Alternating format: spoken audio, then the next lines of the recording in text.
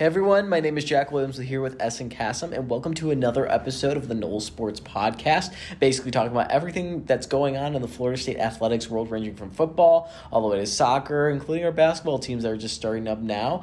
But we'll jump right into it now. We're talking about football right here, getting into our last game at Doak Campbell as Florida State, number 4 in the country right now, hosting North Alabama here. It could be very easy, Essen, to walk past this game and think about it's cupcake week and, not think too much about the opponent. But Mike Norvell kind of said the opposite, honestly. It just, you wrote a story kind of delving in a little bit more about what he said at the Monday press conference about North Alabama and, the opponent they are, and it's still a game that they need to focus on.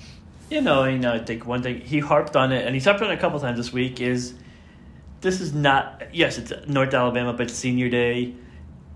It's a final game for the seniors at Doak Campbell Stadium. Yes, it's an FCS opponent. You could really overlook this game. But he said, we respect this game. We respect our responsibility. We respect who we're playing. We're going to respect all things that are necessary to go out and be better than we've been Saturday. And I think that's a good point, is you're at the point of the season now. We talked about this in the Sentinel script a little bit. Style points, no one gives a crap about anymore. You've played what you've played now, but you mess around and beat an FCS opponent by 14 points. All of a sudden, even 21 points, it's a closer than expected game. All of a sudden, you're looking at people like, is Florida State good? Or are they deserving of being in the national conversation? Because at this point, we're at nitpicking season, especially with 5 undefeated teams right now. Obviously, we'll dwindle down, but if Florida State, let's say, for whatever reason, beats UNA 21-14, just throwing a random score out there, 21-14, the discussion, if Alabama goes beats Georgia in the SEC championship game by 3 points, becomes, does Florida State need to be in there over Georgia? So it becomes a real discussion. So you don't want to mess around. Obviously, we'll get to predictions later, but we don't think Florida State's going to mess around that much. And we've seen that in practice already. This is a team that's all season is ready to get at it. They're not taking opponents lightly. It's cliche and it's kind of annoying to hear from players at times, but it's about us. It's not about our opponent. Mm-hmm. But it's been what's working for them, and they shouldn't change if it's working for them. Right. No, it's it's very much a slanted line when you talk about it. I believe I think FSU has only I think they have a 99% chance of winning. You really can't give them 100, but UNA has the 1%. So you think there's a chance? They have a 1% chance of winning, yes. But, it's important to respect the opponent. I guess there's no line on it. Essen has the bet online site up, and apparently the bet is not up yet. But, Florida State is a heavy favorite in this game. It is important for them to, respect the opponents and stuff like that, as Essen mentioned, that they've been on the same mentality the entire year and taking it one each game at a time and stuff like that. I'm sorry, Jesus, I'm tired. Do we have the lineup yet? Or So, yeah, according to USA Today Sports Book Wire, because North Alabama is an FCS school playing one of the big boys, there are no odds in this matchup as of Monday afternoon. I still don't see one. And they said there's very likely there's not a line. So just that's how big of a blowout should be. Yeah, it's expected to be a big blowout game. Even in the FCS standards, North Alabama isn't great this year. I think Essen just had the record up. They're 3-7 right now. I think they're riding a losing streak into the end of the season too. This is also North Alabama's last game of the regular season as well. So when we talk about FCS schools, this is one that's not really in a great place. We could see. I'm kind of previewing it. My prediction. I think we're going to see shades. Maybe not the exact same thing, but I think we're going to see shades of what FSU did to Idaho back in 2013. I think FSU's going to, in my personal opinion, FSU's going to really end up opening up this game. But, it's still the same way. They're respecting the opponent no matter who it is, and they're going into this game the same way like they have with any other game. Yeah, we saw a preview of what this game could be a little bit. Not saying Southern Miss is the same team. They're usually a good FBS team that did not have a great game. The great game against Florida State struggled, and they've done a great season followed up after. Florida, I think, you probably might see 60-something points on the board. That was a 66-13 final at the point. Mm-hmm. Florida State scored 14, 17, 21, and 14. This is a game, we could see Jordan Travis play one quarter. We could see him play one half. If he plays in the third quarter, I'll be shocked. Right. If he plays in the third quarter, something must have gone wrong. It's like what you said in Seminole script too. It may be a thing too where they might play him for a little bit in the third quarter because it is his last game at Doak. It's all going to be interesting as to when they will, for lack of a better term, pull him off the stage and throw in either Brock or Tate Brock or Tate, maybe AJ. There's a lot of options in this game to get people in for sure. Personally, I would go. How I do it is, first quarter Jordan, second quarter Tate, third quarter Brock, and fourth quarter AJ. Get all your quarterbacks in there. Get a little bit of playing time. Exactly. Because unfortunately for Florida State, well, it's not been one of the tougher schedules in the country. The Boston College game was closer than expected. Virginia Tech did not get a blowout till late, and they've not had many games where they've been like Wake Forest is one example, but they've not had a lot of games where they've just dominated the opponent from beginning to end and had a significant blowout. Right. I mean, there's been some, but Southern Miss is the only one that was like that in that situation. Yeah, and then I think this is the game that we're really going to end up seeing that, really blow out this year and stuff like that. I think a lot of people are kind of been expecting this throughout the year, no matter what position FSU was going to be in. I think most people were expecting this game to be a blowout, but I guess, SM, what predictions do you have for this game? Oof, that's a tough one. I don't have the exact score. I mean, I'll just go. I think Florida State beats the Southern Miss score from earlier this year, so I'll go 70 points. That's 10 touchdowns. Luckily, they don't have a mascot that does the push-ups each time they score because they'd be doing it for a while. So good for them for not doing that to their mascot. If there's an FSU fan that would like to take on the challenge, go ahead. So I'll say 72. I'll give North Alabama 14 because they'll be playing some backups later on, and I think they'll probably find the end zone. So 70-14. Okay. I think I went a little further and a little less with my prediction. I think this is going to be a big game. I think they're going to get close to that Idaho score, but I don't think they're going to beat it. I think it's going to be 76-6. I think FSU is going to keep pushing, and I don't really think there's going to be a lot of let up. I think in my opinion, maybe there's going to be 2 field goals from North Alabama.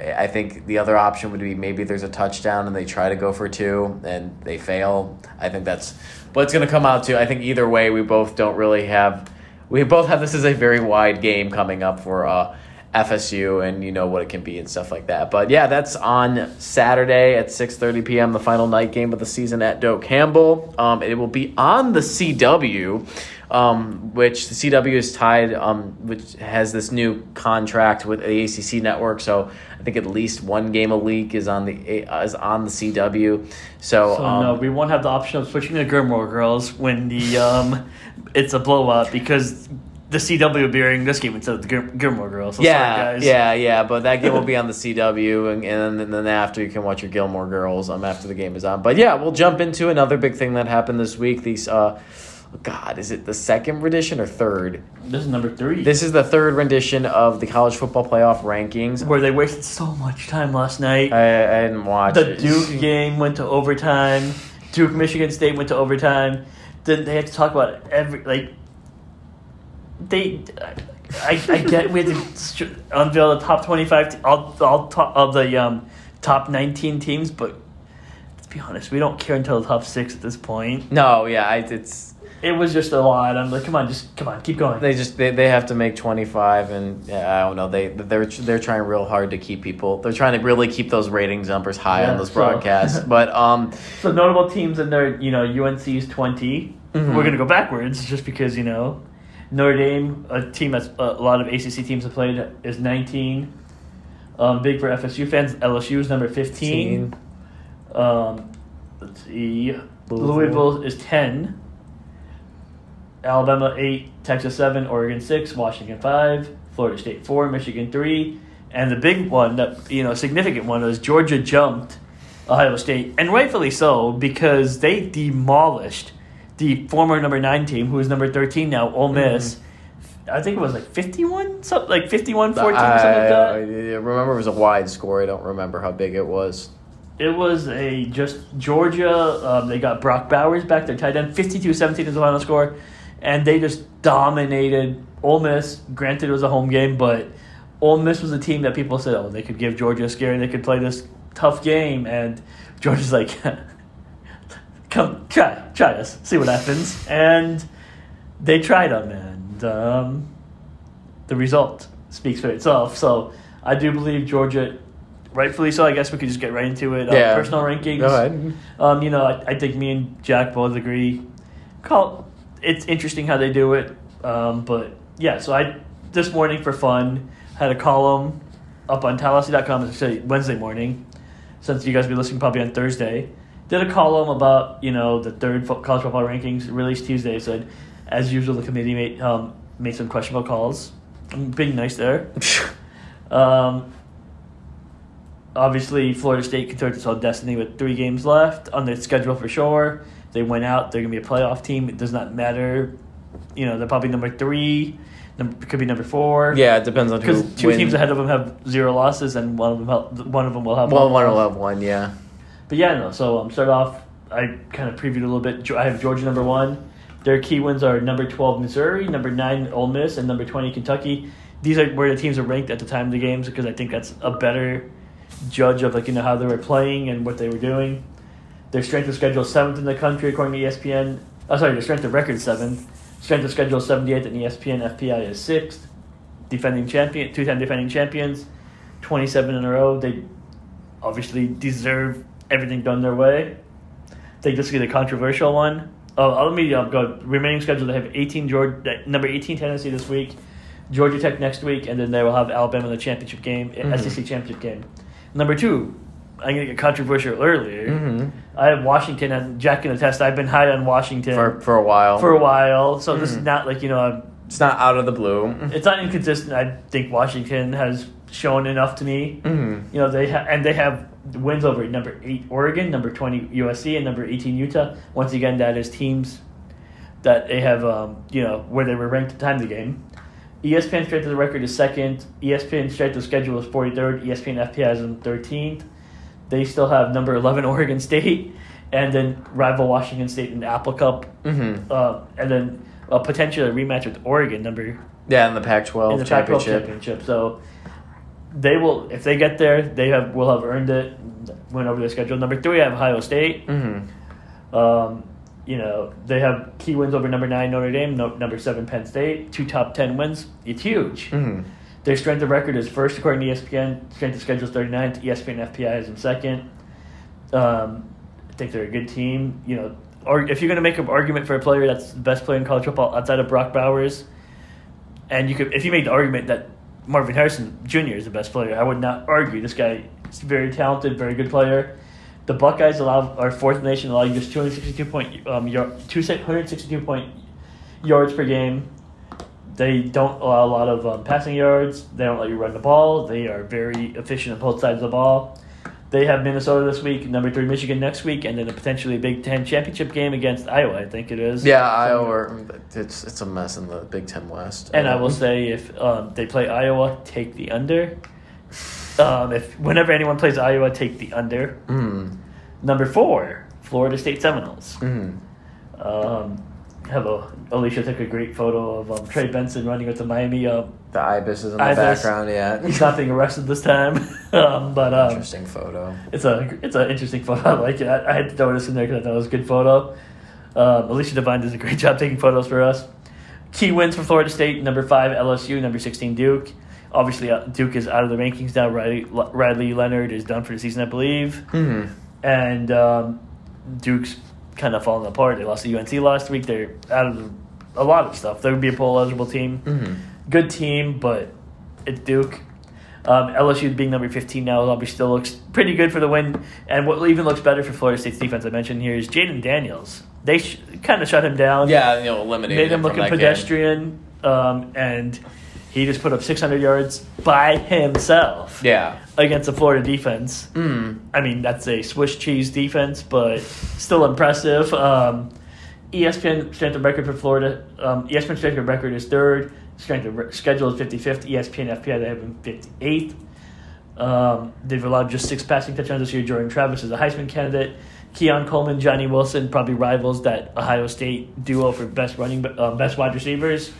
And then you have Mike Norvell, who, we didn't talk about this much earlier, but we might talk about it a little bit after we go through the thing. But Mike Norvell, who there's a reason why he was brought up as on hot boards from Texas A&M sites to national sites as a candidate for the Texas A&M job, is because he's a brilliant coaching mind, great offensive mind. He's a great CEO of a football program. So I think that's a major advantage Florida State has. I mean, you look at it, Brian Day's a good coach. Jim Harbaugh's a good coach if he's allowed to coach that game. And then obviously Kirby Smart. Nick Saban's, alive still, but top 5, top 10 coach, Mike Norvell. Would you disagree with that? No, I agree 100%. And then you have Alabama, Texas, Oregon, Michigan as teams. I have Michigan 5. They have a nice win over Penn State last week, but with everything going around them, I have an otherwise unimpressive schedule. I have questions about them. I mean, obviously, ESPN really likes them. They FPI, they're number 1. Strength of schedule, I think they're number 1, or not number 1, but they are a team that if they beat Ohio State are going to deserve to be where they are because allegedly they won't be stealing signs at that point. We'll see. They have a more creditable win under the belt. You could argue Penn State is, but Ohio State would be the ticket. Yeah, Ohio State's a ticket. So that was 6. So 5. 6, I have Alabama. Yes, they lost to Texas earlier this year, but they just destroyed Kentucky last week. They have wins over Ole Miss. They have a win over LSU, who are top 15 wins. If they beat Georgia, they'll have more and earned it. Jalen Milroe, which I remember the discourse around him at the beginning of the season was, this guy's not going to be a quarterback. This guy cannot be the quarterback for Alabama. If this guy's a quarterback, Alabama's not going to go far. Here we are. He's a real weapon, and there's a real chance if he has a couple of good weeks end the season, he could be on the stage in New York. Not as a winner. I don't think he's going to win it. I think Jane Daniels is kind of run away with it or close to running away with it. But Jalen Milroe is a Heisman candidate. He has a real deal next year with Alabama. He might be very dangerous. Number 7, I have Oregon, Bo Nix, Dan Lanning. Another Bo Nix would be another player that's probably going to go up to the New York for the Heisman Trophy. Dan Lanning is another coach, speaking of Norvell, a young coach who's getting his name thrown out for every major opening. So that tells you where he's doing. Number 8, I have Texas. They had that win over Alabama earlier this year. Then they lost to Oklahoma. They had a 35-6 win over BYU a couple of weeks ago, but they beat TCU last week by 3 points and tried to give that game away. So a lot of questions with the one-loss teams. I mean, at this point, we're nitpicking anyways. But, yeah, I think, Jack, you have a top 6 you want to go over? Yeah, I'm still just not sold on Georgia. I feel like there's a lot of coattailing riding with just this is the defending 2-time national champion. I understand there's respect in that and putting them in the top 4. I don't really believe Ole Miss was really a show-me game. They're still at home. I don't really think they've had a road challenge this year. Yeah, you blew out Ole Miss, who is a top 15 team, was a top 10 team at the time. If they beat Alabama, I think then that's kind of the selling point for them. So I'm not really sold at Georgia being the number 1 team in the country. I still think Ohio State is still the top team in the country right now. They look good. They look full. They just look like a complete team right now. They look like the best team out of the Michigan Ohio State duo right now. I think they had a wider win over Penn State. I can't remember right now. But questions will be answered when we get to the last week of the regular season when they play Michigan. That will be kind of the decisive point. So that's kind of what I have there with Ohio State. I have Georgia, too, following up on that. Again, I just don't have Georgia sold as the number 1 team. I still think they are a playoff team. I still think they have the credit as the number 2 team in the country, but I just think that they don't have they haven't owned that number one spot yet. They have Tennessee coming up, which you can argue Neyland Stadium is a harsh environment, and it is, and I think Georgia fans will make excuses saying that, well, this is your road challenge, but Tennessee is just not what it was last year. So we'll see what happens there. If they lose, that could damage their credibility a little bit more as well. Well, if they lose, they're probably out. They'll lose, yeah. Not out, well, but, it opens up a route for Alabama, too.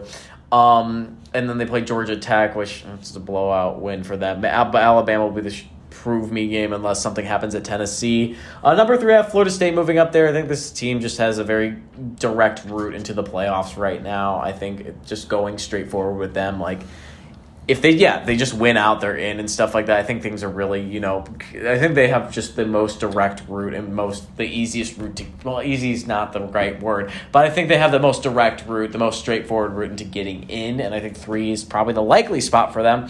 Washington, I have 4. Just have a strong record right now. They're undefeated. There's been some tense moments in games here and there, but I think they've just been pretty consistent so far, and I think they truly deserve that last spot there. Again, that will be another game we'll see where it comes down to the championship game, and if they'll be able to handle Oregon again. Michigan at 5. I'm not going to have really budge or put this team in until whatever happens for the Ohio State-Michigan game. This team just... outside of my opinions on them as to what happened with all the sign stealing and stuff like that, I just don't think this team is playing a good schedule right now. You can argue again the Penn State win, yada, but it just wasn't enough in my opinion. We won't let Jack go on that entire time. I won't get back into it. And then Oregon, I have at 6. This is a team that's still very much in the hunt. I think if they beat Washington in the Pac-12 championship game, they can jump right back into there. Then the nitpicking will get really, really narrow if Oregon beats Washington in that game. But I'm assuming your next 2 teams would be Texas and Alabama. How would you rank those 2? I put Alabama in front of Texas.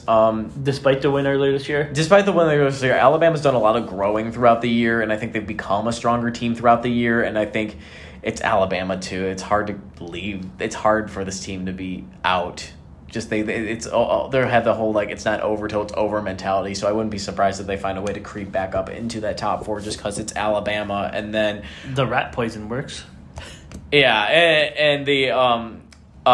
who was after that? Texas. They have the win from earlier on. Oklahoma. The Oklahoma thing might sting them a lot more just because Oklahoma beat them, and then you have Oklahoma losing to Kansas. You have Kansas who lost to Texas Tech, and it just kind of, I think the Big 12 is one of those leagues where if you put all the teams next to each other, they've technically all beaten each other at one point. Mm-hmm. It's just a circular kind of thing.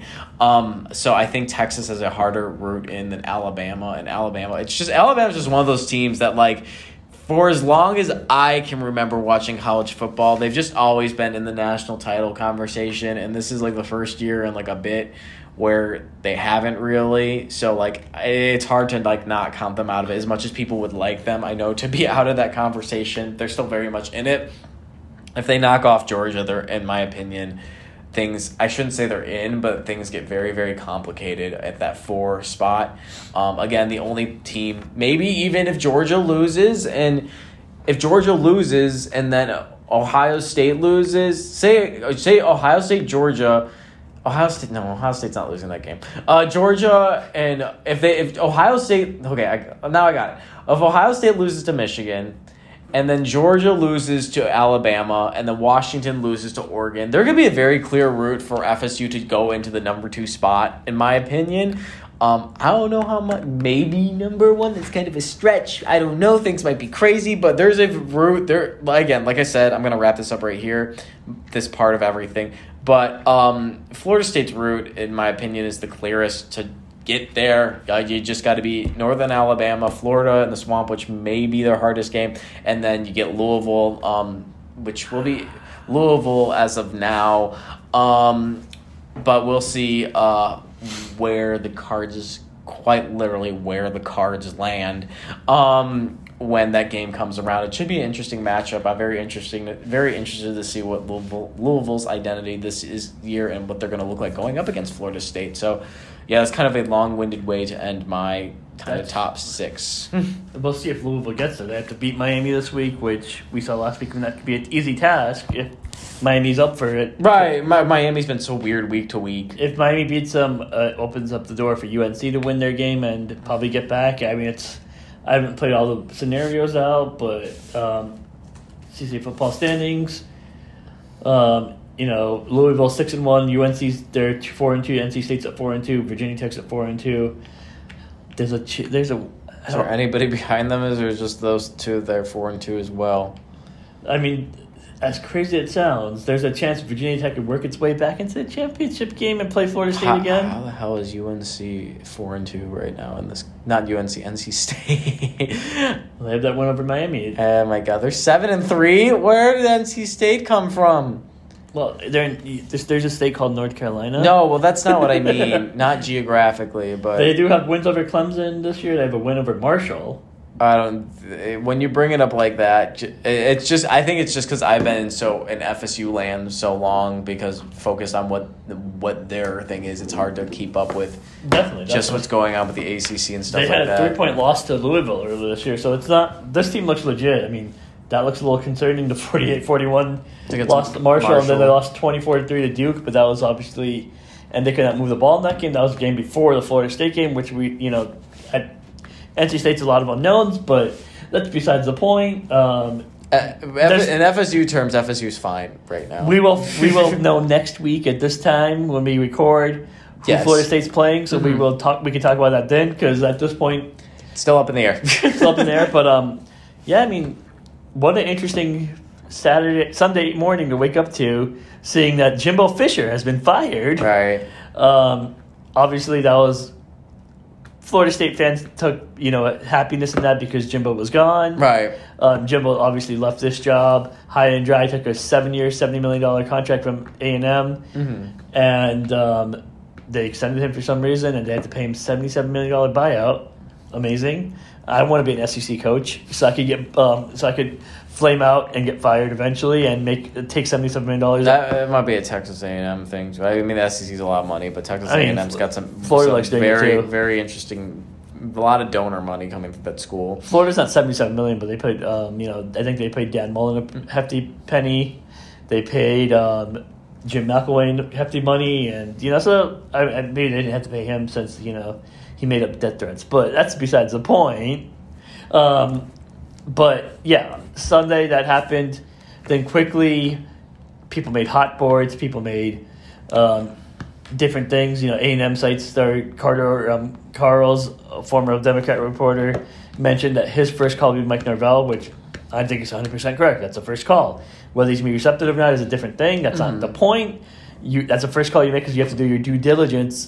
Because you throw 10 years, $100 million. I'm not saying that's going to be a contract, but you throw 10 years, $100 million in front of anyone, be like, yeah, I don't care how happy I'm here. Right. I could be happier. I have 100 million reasons to be happier over there. But Mike Norvell's name popped up a lot of different places. The Athletic had him. USA Today had an article about him. So he was asked about it, and he gave he didn't deny it. He didn't deny it, but he said that he's focused on what they're building here right now. He's focused on what they're building in here. Yeah. I don't blame it. Let's get this. He should not deny it. Because, like I mentioned, we live in a world where Texas A&M has all this booster money. They could throw 10 years, $100 million at him. At that point, you make him think about it. And if someone offered him 10 years, $100 million, I don't think anyone should be mad at him for taking that job. No. But beyond that, we do not believe that, from talking to people, digging around, that Mike Norvell is probably a serious candidate over there, that he's seriously considered leaving. We posted a response, got a lot of reads to it. But at the end of the day, I don't think we should be worried about anyone should be worried about him leaving. Part of the reason is Texas A&M really wants to get someone in there before signing day, which is coming up, fast approaching, early signing day, December 20th. The transfer opens on the 5th, I believe it is. And so there's a lot going on. And we know how Mike Norvell is. You could throw $100 million at him. The guy's not going to be like, I'm going to leave this job high and dry and go do something. That's not how he operates. That's not who he is as a person. Right. So I don't think that's going to be something good you have to worry about. Like, Texas A&M is going to look to hire somebody quickly. Even if Mike Norvell was the top candidate, Mike Norvell is not going to be someone who's be like, money, I'm going to abandon my morals and go take the money and leave. He has a lot of reasons here to stay, one, and two, like you said, too, he's not going to be someone who's just going to get up and go and stuff like that. He's not going to just make an Irish exit, for lack of a better term, and just, walk out immediately and stuff like that. Or, it's just not like, it's not really like him to, just as people who have to talk to him all the time, something like that for a living. He's not the type of person that's just going to walk out like that. No, so let's just, I think that's all we're going to talk about. That is, I want to bring it up, our thoughts on it. Yeah, it's, it says a lot about the program where, I think Nevada quote about that when he talked about it 2 years ago. He was telling recruits, yeah, don't worry about me. I'm going to have this job in 2 years. I'm paraphrasing here. Mm-hmm. People were saying, oh, he's not going to be there. Why are you going to go there? He's not going to be there. To now, he said, watch, in 2 years, he's going to be saying the other thing, that he's going to be leaving this job for a better job. So it says, it's a compliment to Florida State. It's a compliment to what Mike Norvell's built over here. Mm. And that's about all we need to talk about on that. Is I don't think it's a worthwhile subject because I don't think he's going anywhere. No, I think he's staying here. Well, speaking of Texas A&M... wow, what? Hey, that's what you call a segue, fellas. Well, the soccer team is back in action on Friday, NCAA second round. They will be facing Texas A&M for the second time this year. The Aggies, that game will be happening at 5:30 at Seminole Soccer Complex. If you're looking for more soccer, game before at 1 p.m., number 4. Number 4, Wisconsin will be taking on number 5, Texas. And the winner of that will play the winner of FSU, Texas A&M. But, FSU's coming off, both these teams are coming off of really strong performances. FSU blanked Morehead State 5-0 in that game. They outshot them. I think it was like 31-2. They did struggle to get the ball in the goal in the first half, but, were able to... 5 goals? It was 2-0 at halftime, but they... Throughout, there's the low block they were struggling with throughout the game. They had no problem getting the ball in the net, but it was just scoring and stuff like that. They eventually got around that, and were able to get net goals and stuff like that. We're getting help from just about everyone, stuff like that. We didn't really see – it was kind of a good thing for FSU. They kind of saw their, not people players that still start, but, aren't maybe not – might not be on the score sheet or scoring as much. We saw Lauren Flynn, I say that, she scored a hat trick at the end of the season, but she's a defender. She scored her 4th goal of the season. Might have been 4th or 5th, something along that, but she's a defender, so she's not someone who's scoring all the time as well. Peyton Norris scored as well. I think Jody Brown got into the scoring too, Beato Olsen. Kind of a collaborative effort, which is important for them, that they are getting effort from just about everybody on the field. They're not just leaning on one or two people. It can be very easy, just continue to hand the ball to Jordan or Oni Joe whenever they want, because those two are just scoring machines. They're the first duo since 2014 to score 10-plus goals each. The last Seminole duo to do it was Diagne, Brian's Jardaughter, and Shayna Williams, both who ended up being All-Americans at the end of the year. That was an impressive job of pronunciation. If we got that wrong, please do correct us, because we would like to know. But yeah, sorry, Jack, continue. Yeah, no, we did as much studying as we can on that. But Jordan Dudley's, it looked like she was really, she's overdue for one, honestly, right now. In the Morehead State game, you could tell she was again, just what she's been doing these last few games. She's been in every position to get it, and the ball either hits the post or hits the crossbar, rolls the other way, it's saved. She's overdue for one right now. But they're playing a good Texas A&M team. They beat Colorado 1-0 in the first round, which is one of the things I mentioned. It's important for Florida State to get on the board early, because if you don't get on the board, you leave the door open for your opponent. You continuously leave it open for them, and then if A&M gets an early goal, they've shown that they can get one in and then hold out for the rest of the game and end up winning. So Florida State, in my opinion, needs to get in to the goal early. They can't just sit on that 0-0 tie for that long, especially against a team like A&M, and a team they've seen before against A&M. They have played them. They won 2-1. Taylor Huff scored her first goal as a Seminole. She's actually one of the leaders in the nation in assists right now. That's definitely not going to be the same game, and I think FSU is expecting that. This is going to be another dominant team. Texas A&M, it's a good team, and they are aged veteran through the rest of the season, like FSU is as well. And then, one of the other keys I said was just to get everyone back. Just having a collaborative effort from everyone on the roster. Don't lean too much on anyone, but also, just maximize every opportunity, every person that you get, whether it be your top scorer or someone who, is subbed in. Get the most out of just about everybody who's on the field. Olivia Garcia really, honestly, she scored the game-winning goal to put them up 1-0. Someone who subs in who has been just a really good sub this entire year, and she mentioned patience was a big thing for FSU this entire season. So she mentioned the patience was big for them in that game. That game is at 5:30. They'll move on to face either Texas or Wisconsin, two other teams that are really, high scoring, high shooting. Another entertaining matchup for moves on from that game. Texas, oh my gosh, this is a team that knows how to score the ball and shoot the ball. They're averaging 3.9 goals a game. They're averaging 21 shots a game. Against Lamar, they had 31 shots. I mean, this is a team that, knows how to score and shoot and, can really pepper on the offense and stuff like that. And in goal, I think it's nice to know it's going to be a bit of a homecoming for Mia Justice, the goalkeeper. Yeah. She split time last year in the regular season with Christina Roque, and did a fine job. She split time in the past 2 years, really, the championship year as well. Player out of Lakewood, Ohio, like I mentioned, as a freshman, she came in at Florida State, helped win a championship. She went 5-1 and won 6 starts last year.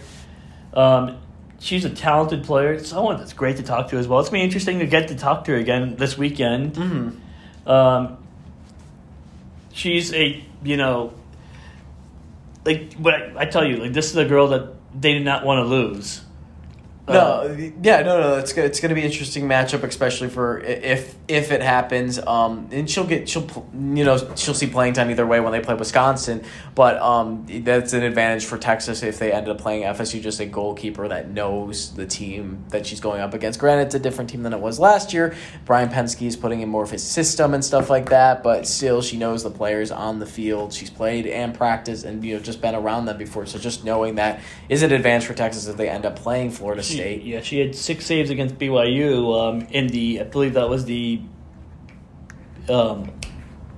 Big 12 championship? Big 12 championship. Mm-hmm. I couldn't remember the conference record. And then she had 6 saves against Lamar University in the first round. So this is a talented player. Florida State fans know how good she is and how good she can be. But yeah, Wisconsin. Well, yeah, Wisconsin's the other team too. They defeated Milwaukee, which is kind of funny.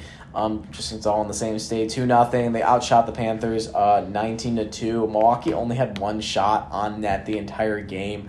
They have another strong scorer to Emma Jasnik. She has 12 goals on the season. That's only 1 behind Ejikini. So just 2 other strong teams on the other side of the back. Just honestly 4 strong teams all around. It's going to be a great weekend of soccer out at Seminole Soccer Complex. Hopefully the weather will be different and not downpouring like it is right now. Granted, it is November in Florida, it's very similar to just fall in the Midwest. It's raining and it's kind of cold most of the time.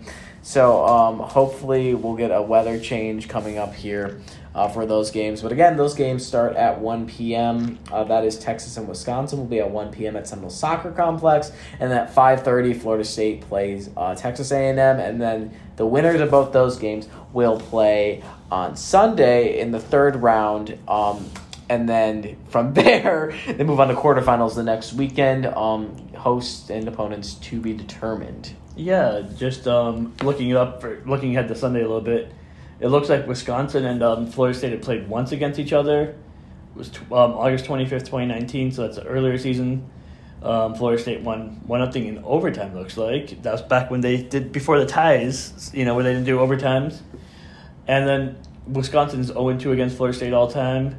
They won another match in Madison, Wisconsin, 2018, 3-0 Florida State. I do not see any history with Texas, so I'm guessing that'll be the first time they face them. So that could be interesting. Either way, you get someone that you've only seen not since 2019. So none of these players have probably really seen Texas before. Mm-hmm. I mean, Wisconsin before, and it doesn't look like they've ever played Texas before. So it's going to be either way a fresh matchup. It's going to be a different matchup. It's not going to be the team that you played earlier this year and beat in College Station. Right, If you get to that point, obviously. Yeah, no, it'll be a fun matchup for sure. I think all the matchups, no matter what, will be fun games. Yeah, no, definitely. It's women's soccer fun. We'll say try making nuts if you can. Take a chance on not very expensive when it comes to this. It's worth your money. If you don't want to get a ticket, you can probably watch from the parking garage across the street. From the parking garage, you probably could watch, if you angle yourself correctly, you could probably watch. I don't know if the sidewalk's high enough, but it'd probably be harder to watch from the sidewalk. It'd probably a little harder to watch from the sidewalk. If you want to go risk your life and stand up on Stadium Drive, you can probably find a good seat there, but I wouldn't recommend that. But anyway, yeah, that's soccer playing this weekend, NCAA tournament. We'll head now into men's basketball and women's basketball. Men's played the most recent game. The women are off this week. They would not play this week, yeah. Well, they take on Florida at the end of the week, right? They play Florida Friday. They play Florida on Friday, but they've been off for the majority of this week. We haven't talked about their game yet against Tennessee. We'll do that after. But we'll talk about the most recent game. Oh, right, because I guess that podcast was done after that. It was on the day of. But we'll talk about the most recent game. FSU men's rattled off the same exact score it did against... You want to hear something funny about that? Chuck told us today. What did he tell you about that? So, Florida State had never had a 94-67 final. Scoregami. They had never had a 94-67 final.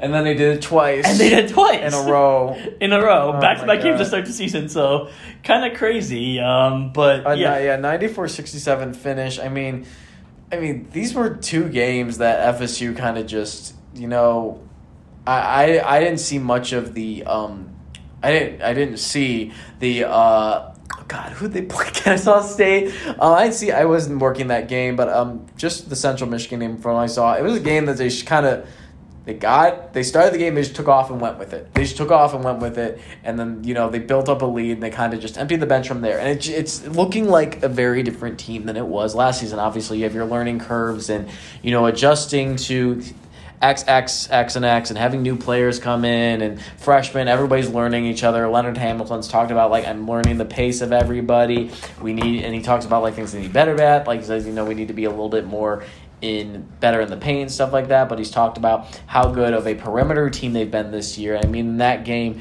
they shot 12 of 28 from three, so, they're not afraid to shoot the ball. And one of the biggest gains early on here for this roster has been Jameer Watkins out of VCU. I think this is including preseason game. And Essen could correct me on this as well. He led in scoring for three? If we're talking about the collective, 3 out of the 4 games this season. Yeah. He has 21 combined points this season. The first game of the season, he had 2 points against Kennesaw State, which was just didn't find the shot, but still, forget what the points. He had 7 rebounds, 6 assists, 4 steals. He had 4 assists in this one. I think he had 4 steals as well. So regardless if he's scoring or not, he's someone who is an asset who can make a difference in the game. And obviously he scored 19 points in this game to lead the team. Darren Green had 16 more. Talk about 2 potent shooters. Josh Nickelberry, another guy who had a couple of 3-pointers. Cameron Fletcher's improved his 3-point shot. Bob Miller had a 3-pointer and played really good game. So it's a talented team. But here's the thing. I'm not trying. They played 2 opponents that they should beat. They beat them how they should have. We'll get to it in a second, but we'll see this. We'll see the challenge on Friday and stuff like that, and playing Florida on the road. But I mean, we'll get to that game in a second. But yeah, let's. It's still it's still impressive to see what they did after opening up the regular season. I think they opened, was it 0-3 or 0-4? It was not a good start last year. They losing to Stetson and this team is already more fun than watching last year. It is, and again, just Hamilton's talked about how they're just a really good shooting perimeter team, but they need to work on the play inside the paint, stuff like that. The big thing that I saw was they need to maybe clean up the fouling and stuff like that. You had 1, 2, 3, 4 guys that were kind of in foul. No, you had 2 guys that were kind of in foul trouble with 3 fouls, and then you had 2 other guys that were really in foul trouble with 4. That was the kind of thing that I saw they needed to clean up, because if you flipped over to the Central Michigan box, they sent Central Michigan. If Central Michigan cleaned up at the line, I don't know how close it would have been, but it would have been, a little bit closer. They sent Central Michigan to the line 17 times. I'm sorry, I was looking at the half. I'm sorry, they sent Central Michigan to the line 31 at times, which is they scored 17 points off the line. And if they tightened up, if they shot a lot better at the free throw line, you could argue that maybe this could be I think the other game. Yeah, the other thing is Hamilton talked about after the game is they need more of an inside presence. They don't have one right now. They were not scoring a ton inside. But, overall, 2-0, better start than last year. It's baby steps, get better. Still no Jalen Gainey, who is still working his way back. It sounds like the last I heard was a early December. Hamilton was feeling positive about him as well, yeah. So we'll see when he gets back. And then still nothing on Primo Spears. Be interesting what happens with that situation. We'll talk about the Tennessee game, and then we'll get to Florida game in a second. Right. I mean, Tennessee. Wow. I mean, it was a matchup that the team was talking about. Maybe a little too much that me and Essen kind of thought. It felt like they were getting a little. For lack of a better word, that's exactly what I was going to say. It seemed like they were getting a little starstruck in playing Tennessee. And, rightfully so, this is one of the most established programs in women's college basketball, maybe even college basketball in general, and what Pat Summitt did there. And even after Pat Summitt had retired, this is still one of the most consistent programs in the NCAA, and this is Florida State, who is now kind of an up-and-coming force now, and, now a top 25 team. And they were very excited for the opportunity in this game. This game lived up to every expectation that Florida State put on it. It came down to the wire. It was Tennessee's Rakia Jackson. She was. When FSU looked like they had that edge and stuff like that, Rakia Jackson was the one keeping the Seminoles into this game. She had 31 points on the night. 17 rebounds, just dominating all sides of Tennessee. But FSU just stayed in it throughout the entire time. Tanaya Lotson had 20 points. Amira Gordon had 22 points. Alexis Tucker, who had debatably the biggest shot of the game at the free throw line, she shot 1 for 2 in the final seconds of the game to give FSU that edge to break the tie. They ended up winning 92-91. I'm trying to think Bonner had 16 points. She shot, in my opinion, maybe that was the biggest shot of the game. She shot she hasn't, I think coming into this game, she only had 1 career 3, or was it? She might have not had any. She shot 4 in that game, and the biggest one came going into the final minute. She had a 3 to tie the game. She had 2 shots that tied the game. One, I can't remember what the score was, but then it was 91-88 with, I think, 1:10 left. She swished a 3. They got a stop, got the ball back, foul, free throw. So it was impressive. I think I told you at one point, I'm like, that Florida State was up 15, and I turned over to him like, all right, let's see if they can maintain this, because Tennessee is a veteran team. Tennessee's been through this. Tennessee's been through the ringer. They understand what needs to be done to win a basketball game. Florida State had not won that game as a collective of this team. Under Brooke Wyckoff. They had not won that game yet. So I believe I turned to you and said, let's see if they could maintain that. Because it's not easy. Tennessee's a tough team. Tennessee's a very good team. They have height. Jewel Spear, former Wake Forest standout. I mean, someone Florida State's very familiar with. Had a great game. She had 18 points. This is a team that just got off of playing the U.S. national team as well. So, So it's a very talented team. And Florida State gave them all they could handle and held on for dear God, for dear life. Held on to that win. Very tough win, very deserving win. They were number 18 entering the game. They were number 12. They're number 12 now in the country. So it's a big deal. That was a huge win. The players were ecstatic. There was celebration after the game. Bill Ferreira, the assistant coach, was jumping up and down. He was so excited. They went to the locker room, the videos they posted. They were having so much fun. They deserved it. They earned this one. This was a well-fought win. It's a program-defining win. It's a season-defining win. Florida State will definitely, when they get to the end of the season, if they want to host, to be like, oh, look at our I mean, obviously to back it up further. Right. But that Tennessee win will carry a lot of weight later in the season.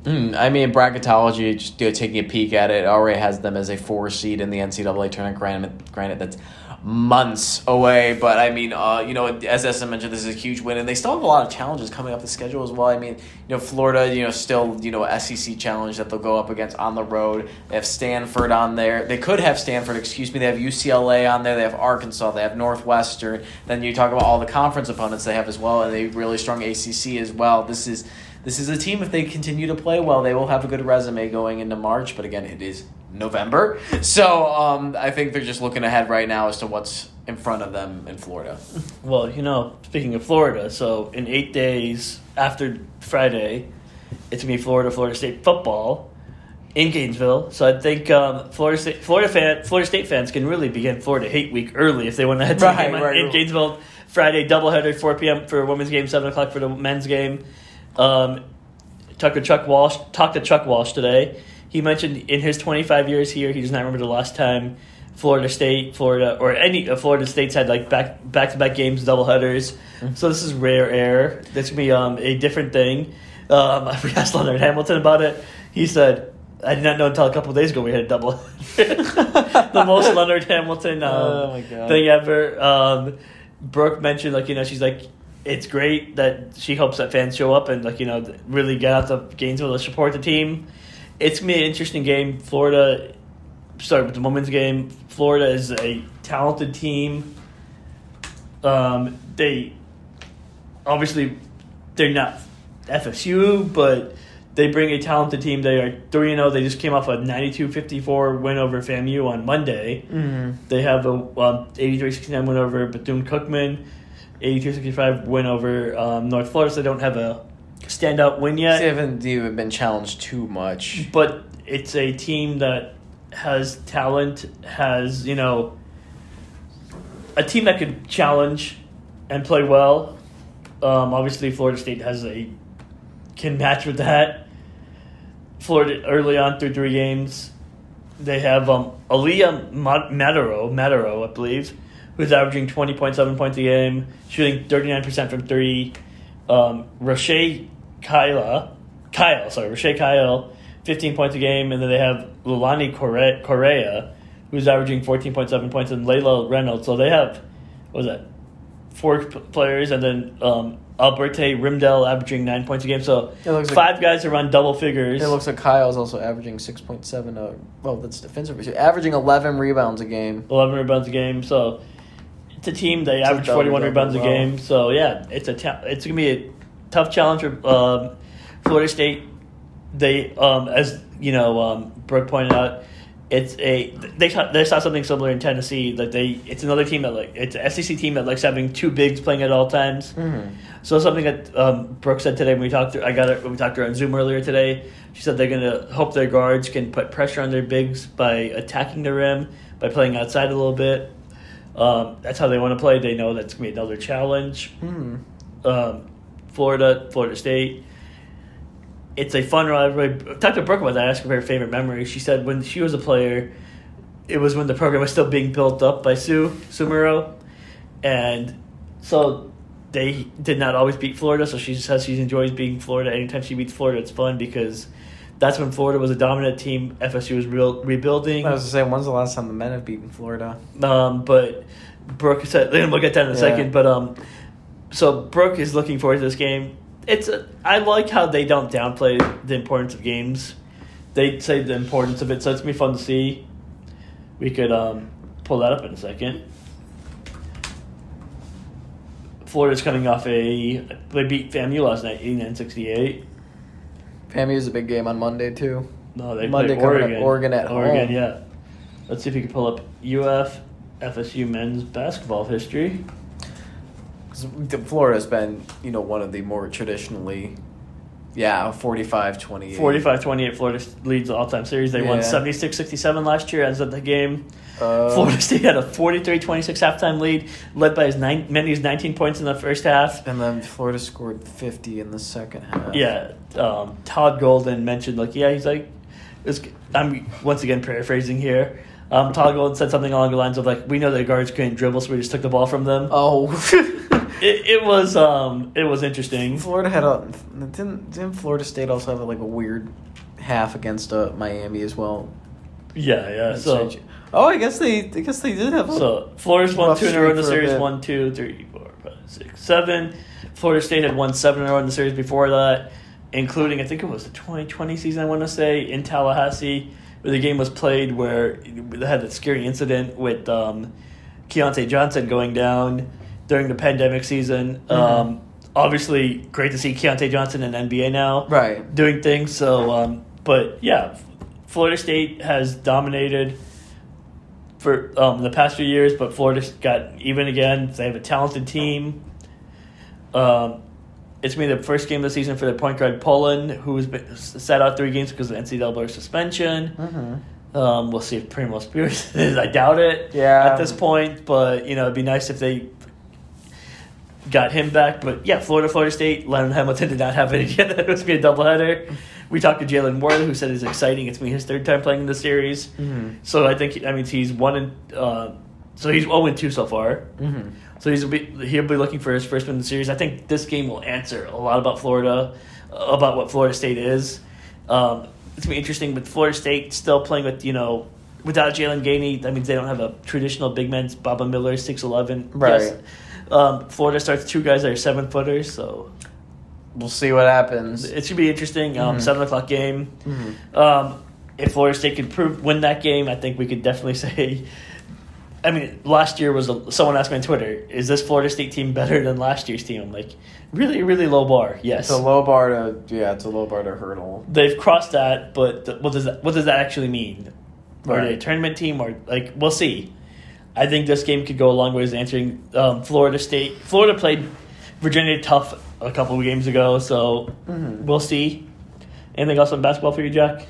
No, it's just it's been a lot of fun to cover them so far. It's hopefully it'll be an exciting season this year. The women, I think the women definitely have the scene set for them to have an exciting year, and I think the men have a little bit of a redemption arc so far. Yeah. So we told you guys last week. Speaking of Miami week, we told you last week we were going to go to the volleyball match on Sunday.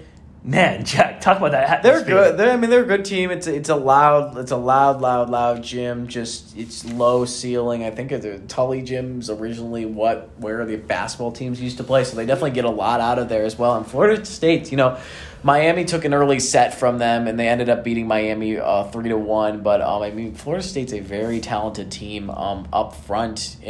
From my opinion, in just watching volleyball, this is a team that really knows how to operate well off the block. They're very tricky with the ball and just the tips and stuff like that. They're just a good operating team on that front line there.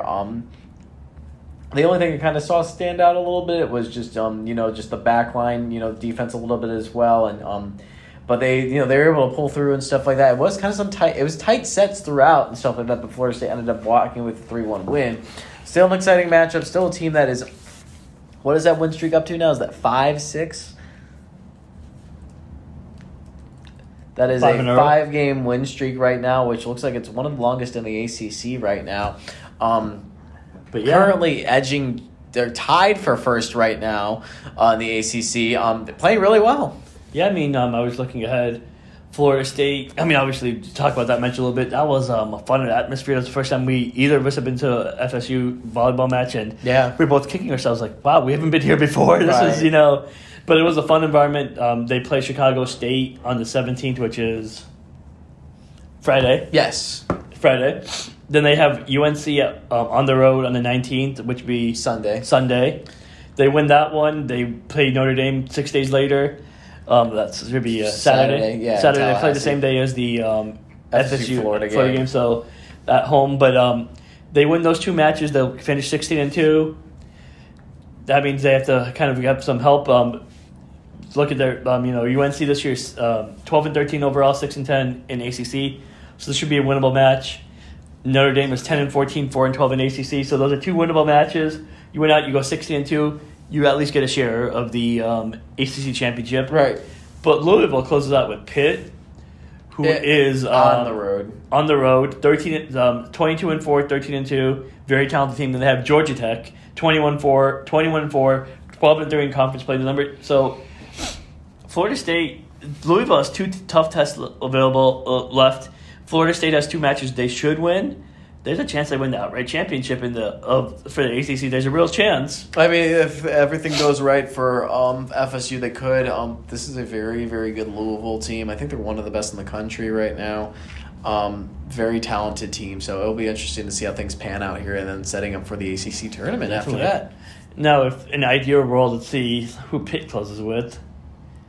So, yeah, let's say Louisville knocks off Pitt and falls to Georgia Tech. Florida State would win the outright as long as they win their final 2 games. So that'd be kind of the ideal scenario for Florida State. Pitt still has Louisville, Miami, and at Syracuse left. So I think you're more looking at you probably need Louisville to beat Pitt, then Georgia Tech knock off. Then all those 3 teams behind them would be 3 losses. So that'd be the way to win the ACC outright. And obviously you have the ACC tournament. Get into the stuff. Florida State volleyball is ranked number 25. Very talented team. They're fun to watch. If you have a chance, Friday or next Saturday to go watch them, I would highly recommend it. Me and Jack enjoyed our experience out there. Or if you want to go out to Chapel Hill on Sunday, feel free. Yeah, definitely. I'm not going to stop you if you're going to Chapel Hill. Yeah, definitely some great stuff going on. We will get to one more thing, a different sport. Like we mentioned, we're going to bring you everything. We can talk about football, soccer, men's basketball, women's basketball, volleyball. Now we're going to end with cross country. Yeah. Florida State is going to send the men's team and local runner Allison Churchill to the cross country championship nationals in Charlottesville, Virginia. That's going to be this Saturday. Churchill qualified as a runner. She was a top 4 qualified finisher outside of a team that qualified, so she earned an automatic berth. The men's team finished second in Gainesville. So, there's been some success in Gainesville already, so maybe that could carry over to some other teams. It could. So, talking to just before we started recording this, I talked to Allison and one of the men's runners, and they talked about how it's going to be, they haven't run their best race yet. They're looking for that, the men's side. If they run their best race, they said they kind of ran out of steam against Tennessee, and Tennessee made a comeback to win the regional, so they think they have a chance to do something. They want to finish as high as possible. I'm not sure if they realistically think the national championship's in play, but I think you just run as well as you can and let the cards fall where they may. Right. Churchill, I think Coach mentioned, she was 4 minutes away and kind of just tired out from being an All-American a few years ago, top 40, NJ top All-American. So she has a real chance this year. She's really looking forward to going out there. She went to Childs High School. Yes. And it's someone that's just loves representing Tallahassee. She talked about today, she's going to have one more chance to do that and go represent Tallahassee as a runner and show them, hey, look, this is what I could do. Tallahassee. Pain. Yeah. There you go. There we go. All right, but yeah, I think we've covered just about all of it here. Yeah, definitely. Yeah. We're still a few months away from softball and baseball. Did talk to Kaylee Mudge the other day. She was outside walking my practice. I asked her. She has a boot on. If you've seen her on campus with a boot on, she was having some pain in her ankle. She got it. She's a few months off, but she's gonna be back to playing soon. She said, "I have to run a lot, so I just want to make sure I take care of it before my final season." Right. She does run a lot. Fun player. Yeah, fun player, absolutely. So, yeah, we got you soccer updates. We got you a little bit of everything in this podcast, which is why you should, if you're listening on Spotify through at this point, make sure you like and subscribe. Go watch NoleScript. Jack, where can they find us on socials? Yeah, of course, all of our socials are NoleSports, whether it's on X/Twitter, or it's on Facebook. Instagram's TLH, excuse me again. NoleSports. My personal Twitter/X is Jack G. Williams. Essence is SN_Kassam. And yeah, I think that's just about it here. Yeah. Find our content at tallahassee.com/NoleSports. We have, a lot of content constantly coming out. We try to give you guys the best information we have, and we appreciate you guys for listening. Thank you. Yes, thank you.